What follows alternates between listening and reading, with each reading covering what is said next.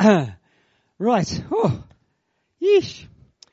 To see things like you do, that song has in it. Father, just pray that as we look at your word now, we'd see things like you do.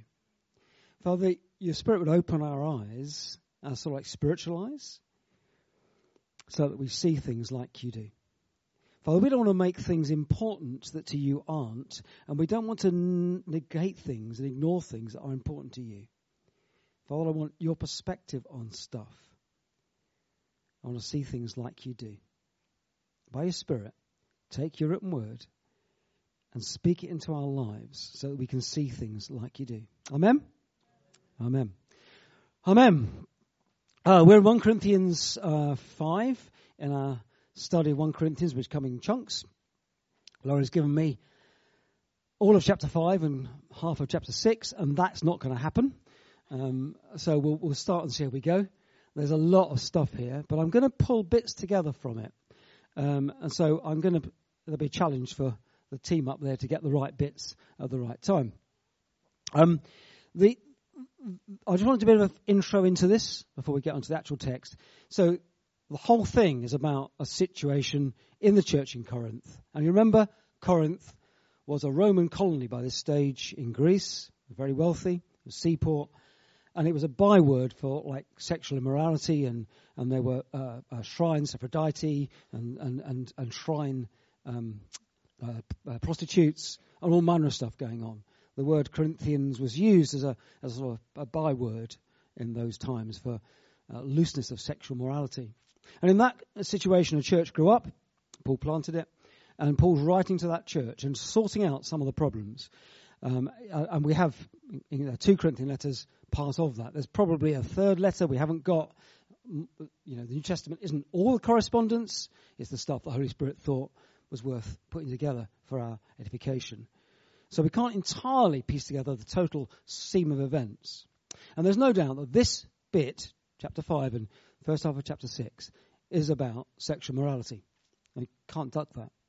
But I want to say that I think the issue Paul's grasping with is focused in that, because that's the thing that happened in the church. But it's actually really about, fundamentally, if you go through the 2 chapters, about that problem of law and grace, of where my freedom in Christ, which we have, amen, hits the law, the morality, the sin, the fact that actually Jesus died on the cross because mankind was sinful.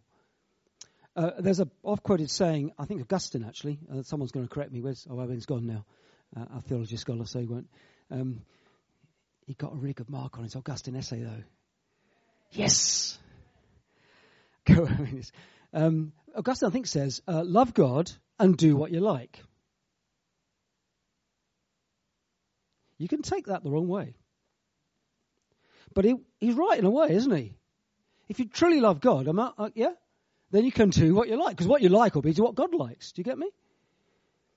And it's that nexus, it's that tension between the freedom we have in Christ from law. So this week, I've had a really stressful week. Say it. I've said goodbye to my 4 grandsons. If you were to go in my bedroom, don't go in my bedroom. It's a complete tip. But I currently have, this is so sad, I don't know why I'm saying this, I currently have one of Ezra's shirts and Simeon's toothbrush. I have 4 little artifacts from the 4 of them. I keep touching and thinking, I miss you. Say, and then think, what a sad person you are. I started off Lent, my Lent discipline was to give up coffee. Of course, I don't do it on Sundays because that's the way I do this stuff. And I have Sundays quite often.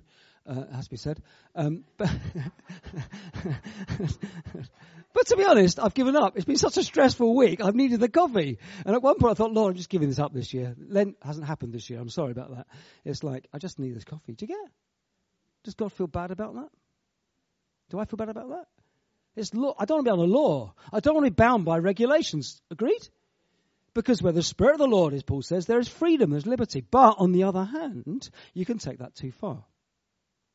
In Corinth, there was, and indeed in Greek philosophy, there was a stream which we don't really get these days. In fact, we almost get in our culture the reverse. They had a stream of thinking which was like the body is just like nothing at all. the real me is a soul. In fact, one of them says, I'm a soul encased in a corpse.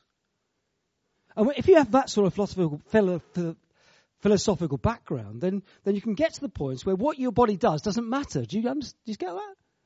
Because the real me is like soul. I don't believe in the Bible believes in soul either, actually, but that's what the Greeks did. That's the real bit of me, my internal life, and the body is nothing. And therefore, if it eats the wrong stuff or has sex with the wrong people, it doesn't matter. Because the body is. That is not the Bible's understanding. We are whole people. We're not just body. Our culture, of course, tends to go the other way. We tend to think only body, and we have trouble in our culture believing they're spiritual. Agreed? Right? I mean, we're too easy to believe it's all biochemistry, which I guess is some of the fear people have about virus and stuff. It's all biochemistry, and not being understanding that we are spiritual people. But the body isn't nothing. Lord Jesus died and was raised again as a body. Paul in chapter 6, he's going to teach about the fact we'll have a resurrection body. It won't be quite like this one, but it will be contiguous with it. I don't understand that in detail. But it matters. It matters how I live in the body because it's part of the whole person that is Chris Clare. And sometimes the interaction of those two is unbelievably obvious. And sometimes you can forget about it. And Paul was talking to a congregation of people, a church that's very new, very in their Christian faith. And Christian faith is new for a start, in a certain culture. And there's an issue that's come up. And he addresses the issue absolutely straight on. But like I say, I think the fundamental thing is this particular issue is important, but it's the whole thing about, as God's people, we have to live in the glorious freedom of the sons of God, and yet recognize that we have to live right, that it matters how we live, that God sees us as whole people. Do you get that or not? Okay, so let's go into text. I'm going to come your side of the thing for a minute. Ha-ha. It is actually reported that there is sexual immorality among you, and of a kind that doesn't occur even among pagans. A man has his father's wife, and you are proud. Hold it there. And you are proud. Firstly, the situation is there's someone in the church who's obviously a fairly prominent member of the church, a believer, who was having an affair or married to his father's wife. Possibly his father was dead. It's probably not his mother. It's probably a step-parent, but whatever. It is a thing that was banned by the law. Hundreds of references in Deuteronomy about that sort of thing, and also indeed by the culture. And Paul's point here is that's wrong, and this chapter shouldn't be doing it, but worse, you, plural, are proud. The church had been happy with this. And it looks to me as if the church was so strong on their freedom from law that they sort of said, it doesn't matter. It doesn't matter how we live. We are the Church of Corinth. We know what we're doing. We are the great Christians in this area, and we know what we're doing, and we're proud of that. And we're proud of the fact that we can do what we like. We can break the laws. It doesn't quite say that. But Paul's condemns in the next few verses, you'll see, he has a go at the church for not dealing with this issue, but not even just ignoring it. I mean, I think in the Western society, in churches I've been involved in my years, you might very well have found situations where people pretend they don't know, turn a blind eye. Yes? Not my business. But I get the impression in Corinth, the church is going the other way around. They say, yeah, we're fine with this. Shouldn't you rather have been filled with grief? And this is you, plural. This is the church. And have put out of your fellowship the man who did this. Man, of course, always men. Say yes a lot. International Day of Women, it's always men. That's not quite true, but you know what I mean. Shall I share that, Lord? Okay. C.S. Lewis has this thing. It's completely not to the sermon at all. But C.S. Lewis has this thing about desires. Anyone know this about sex? I think it comes in Sir Malcolm Chiefly Prayer, but it may not. But he says, look, appetites are given, presumably for good reason. So I'm hungry because I need food or I'll die. Agreed? I'm thirsty because I need water. If I eat every time I'm hungry, I'll get fat, but not too badly. But he says, for some reason, the sex drive in men is out of all proportion to the requirement it needs. A healthy young man, if he had sex every time he felt like it, would pop in a small village in a week. And it's always struck me the truth in that resonates. Anyway, that's all there. How do I get on to that? Oh, I know, yeah. Here's a bloke who's done this. But this is the particular thing he's worried at. But the general thing, where we respond to the truth that we must be holy people, not sinful people, and where that tension comes with grace and not law, we don't want to move into a place where we're legalistic. We don't want to be in a place where there's rules and things to obey. We want to be in a place where we're under grace, but a grace that recognizes God's absolute, complete, radical holiness. And that stuff we do wrong isn't just like, no, it's okay. It is law. It sent you to the cross. And that balance, that tension, is the hard place to keep. And that's what I think this is about for us today. Hang on. Even though I'm not, is that what to get to? Put out of fellowship. So the church, he has a go at the church for not dealing with this. This is a clear thing that was wrong, that even the pagans thought was wrong. It'll call the church disrepute, but also it's bad for the bloke himself, and the church hasn't dealt with it. He's getting at the church as a community of God's people. Notice, not the leaders. I don't quite know where I land this in our culture. But he doesn't get at the leaders of the church. He gets at the community of the church for somehow not being a fellowship that responds to this. A fellowship that I suppose in a way had enough clarity theologically, but also enough care for each other to want to deal with this. It ain't good for this chap. He goes on. I'm present, so he's himself. Even though I'm not physically present, because he's somewhere else writing a letter, I'm with you in spirit, and I've already passed judgment on the one who did this, just as I will present. When you are assembled in the name of our Lord Jesus, for the full title, notice, and I am with you in spirit, and the power of our Lord Jesus is present, hand this man over to Satan, so that sinful nature may be destroyed, sinful nature, sarks, the flesh, and his spirit saved on the day of the Lord. Your boasting is not good. Don't you know? I'll come to that in a second. Let's break it there. Halfway through verse 6. Paul says, look, you've got to put this chap out of fellowship, but it's not just to punish him. Punishment, like this discipline in a sense, is always to restoration. Notice there's some subtle things here. He uses the phrase hand over to Satan, which is perhaps language we wouldn't normally use, but it's true. There's a warfare going on. But Satan only has authority as God allows it. And take the example of Job or Hymenaeus and other things in the New Testament, where God sometimes allows Satan to have, but always, if he has authority over our bodies, over our health and our welfare, it's always to move us to restoration. It's towards something.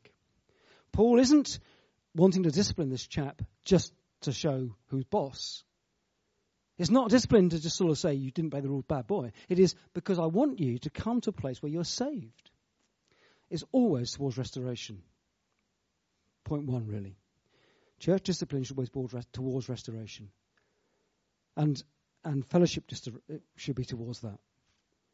The attempt that I might make failingly to talk to my brother in Christ, if I see them falling into sin, or they to me, should always be towards restoration. Because that's what is going on here.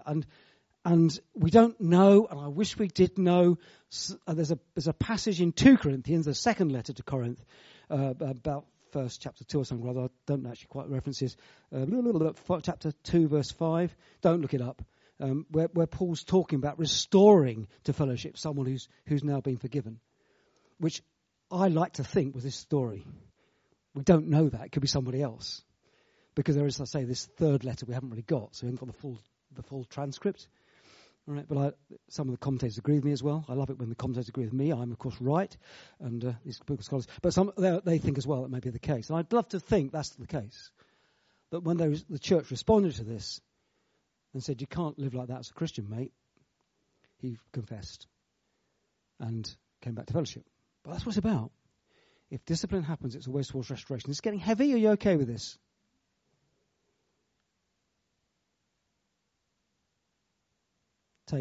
Take 30 seconds. Talk to the person next to you. Pick up what's been said so far. Just talk to each other. Go on. make it chat about it. You've got about a minute and a half, just chat about it. I don't want to be heavy on me. Talk about it, unearth it. If it, just laugh at it if you want to, laugh at me if you want, laugh at me having to go to bed with a toothbrush from my 3-year-old grandson cuddling it. Laugh at that, but I don't care. But just talk about it. Let's break it.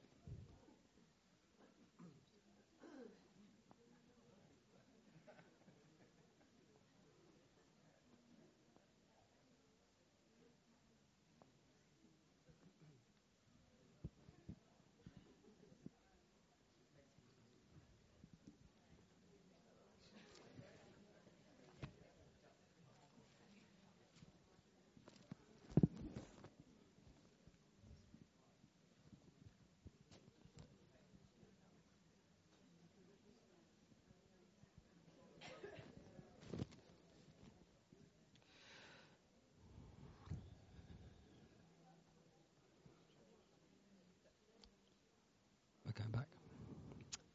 So,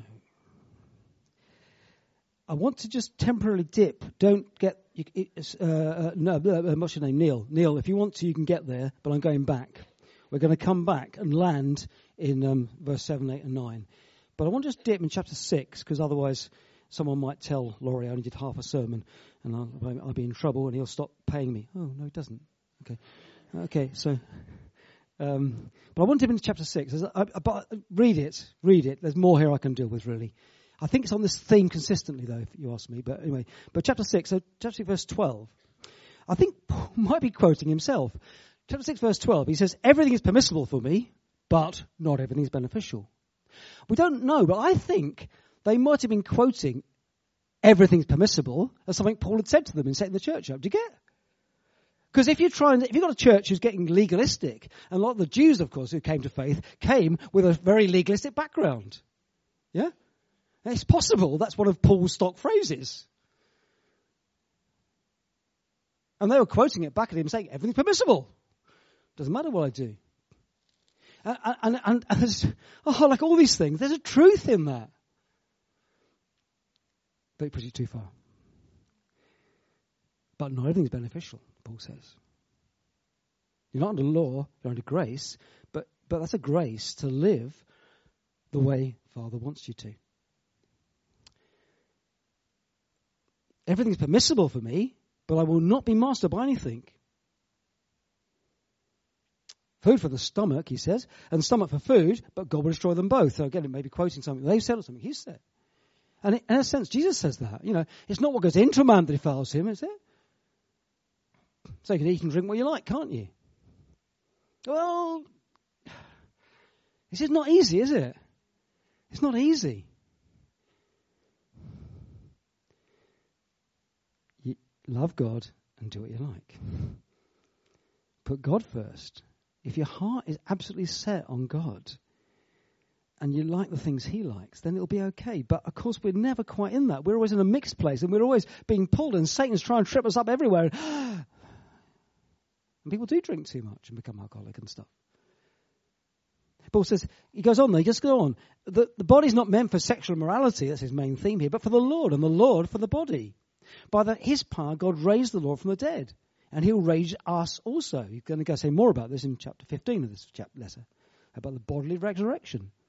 The resurrection that we hope for isn't just a spirit continuing beyond death. It's a bodily resurrection. I don't know what it's going to look like. It's a new transformed body, but it will be in transformed bodies. As again, C.S. Lewis says, angels understand smell, but they don't smell. I mean, I smell at the moment, but that's because I've been running around.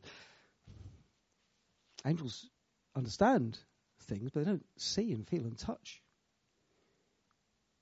At least that's our understanding anyway.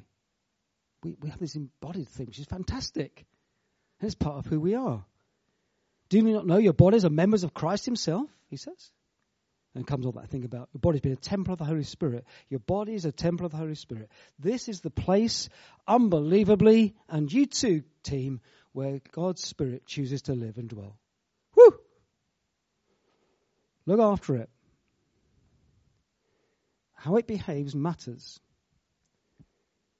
Now, again, in our culture, it's so easy to to just worry about that. There's people who get involved in, fitness programs and weight loss programs and all those sort of things and good living and superfoods and that stuff. I mean, not bad stuff, but that's not what it's about. What it's about is loving God. But in doing so, it matters how you behave. It matters how this stuff behaves. I'm in control of it. It's me, but it matters to God. And sometimes, over history, the church has got that wrong. I want to go back to 1 Corinthians, though, to land. You don't worry, come to land. 1 Corinthians 5:7. Dug, dug, dug. Good man. Give him a round of applause.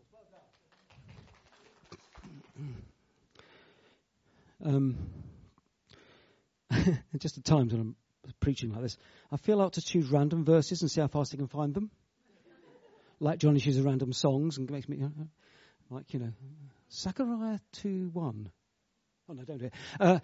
Get rid of the old yeast, that you may be a new batch without yeast, as you really are. Woo!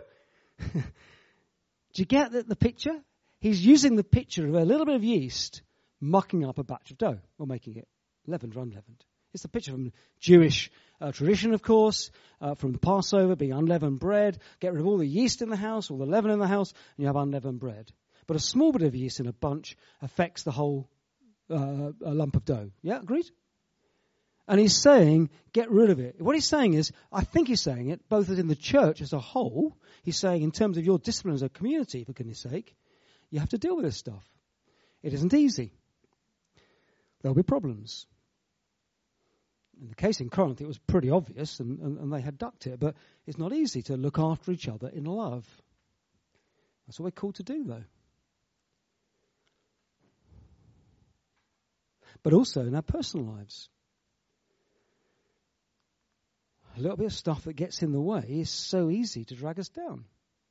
But he says, put away the leaven, the yeast, the bad stuff, the sin, so you can be totally open for God, as you really are. You see, that's what God, I want to land on that truth, because the truth is that that's who we are. In Christ we are forgiven, amen? We are raised with him and sit in heavenly places, amen? We choose sometimes to depart from that and live as if we're not, and the Corinthian Christians were in some ways. And he's pretty harsh on them. He's an apostle, admittedly, and he's able to do that. He had absolutely clear guidance from the Holy Spirit for it. Be very careful myself getting into that place. But for me personally, I don't want to be in the place where I'm not. I want to be consistent to who I am. It's not that I try hard to be God's person. I am God's person. It's not that I have to behave the rules to be saved by God. No. It's by grace you've been saved. And where the Spirit of the Lord is, there is freedom and liberty. Brackets, everything's permissible. But I want to live who God has made me to be. I want to live in the place, the tension between the spiritual reality and the world I'm in, but in the place where the reality of who I am in Christ becomes the reality of who I live and you see. There is no but greater compliment that you pay, I think, to a Christian than when someone says, I see Jesus in your living. Because that's what should be happening. And it's not just a negative thing. This text is all about a particular negative thing, but it's about positive things too. Living not just not doing things wrong, but also doing things right. Loving God and showing that love in the way we are. And there's a tension there. And I think, this is Clare, not I think the text, but I think sometimes I think Paul here is more legalistic dealing with the Corinthians because they're a young church and don't have understanding. And I think sometimes a few rules aren't a bad thing to get us in the right place. That makes sense? Like disciplines for Lent. There we go again. Sorry, God, I'm really sorry. They're nothing. But sometimes little rules help us sharpen up. Saying, I'm going to get up 10 minutes earlier each day this week and pray. Does it matter when you pray? Does it matter when you read your Bible? No. And does it matter if you don't read your Bible for a week? No. Do you get? But sometimes I think little rules that we set ourselves aren't bad things to get us into the place where we live. Love God and do what you want. Woo! Is that too heavy? Do you get that? On Thursday last, youth was on Mark 13. Mark 13, signs of the end. It's a hard passage in many ways. But if you're going to be a church that really accepts God's truth, you have to preach the whole gospel. And sometimes it's easy to miss this stuff and skip through to the beautiful stuff in 1 Corinthians 13. When can we get there? When can we get away from secular morality and get to... It's all part of the same truth. Let's stand. Johnny, come back.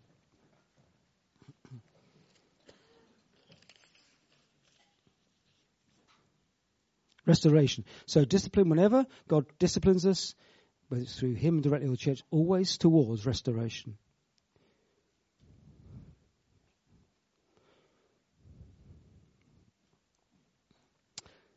And on that tension between law and grace, we need to be clear where we stand. Holy Spirit, if you need to speak to anyone here, particularly now, just do it graciously and gently. Father, I recognize that whenever your Spirit speaks to me and convicts me, it's always gentle and specific and towards restoration. And whenever the enemy speaks, it's always general and condemnatory and makes me feel bad. And we just reject that. You have no place here to condemn us. Holy Spirit, you're here. But if there's gentle things you want to probe, that's fine. We take that. Because we want to be your people. We want to be in the place, Lord, where we're living as we really are. As the people that you made us to be. Forgiven, alive with you, loved by you, absolutely, and in your presence.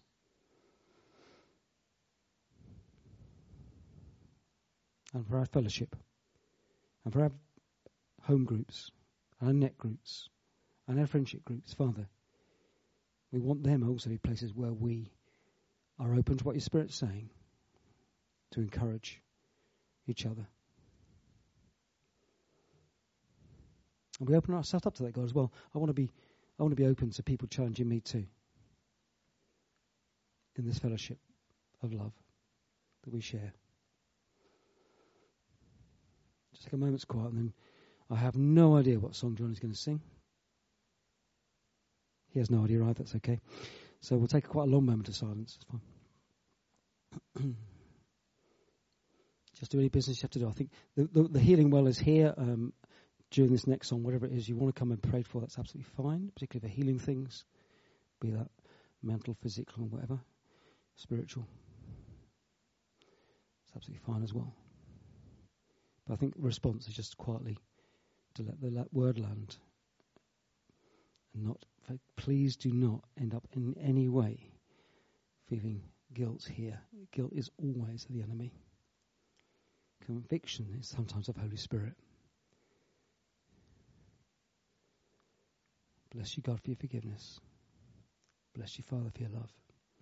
Father, thank you for the greatness of your mercy. Even me, Jesus, thank you.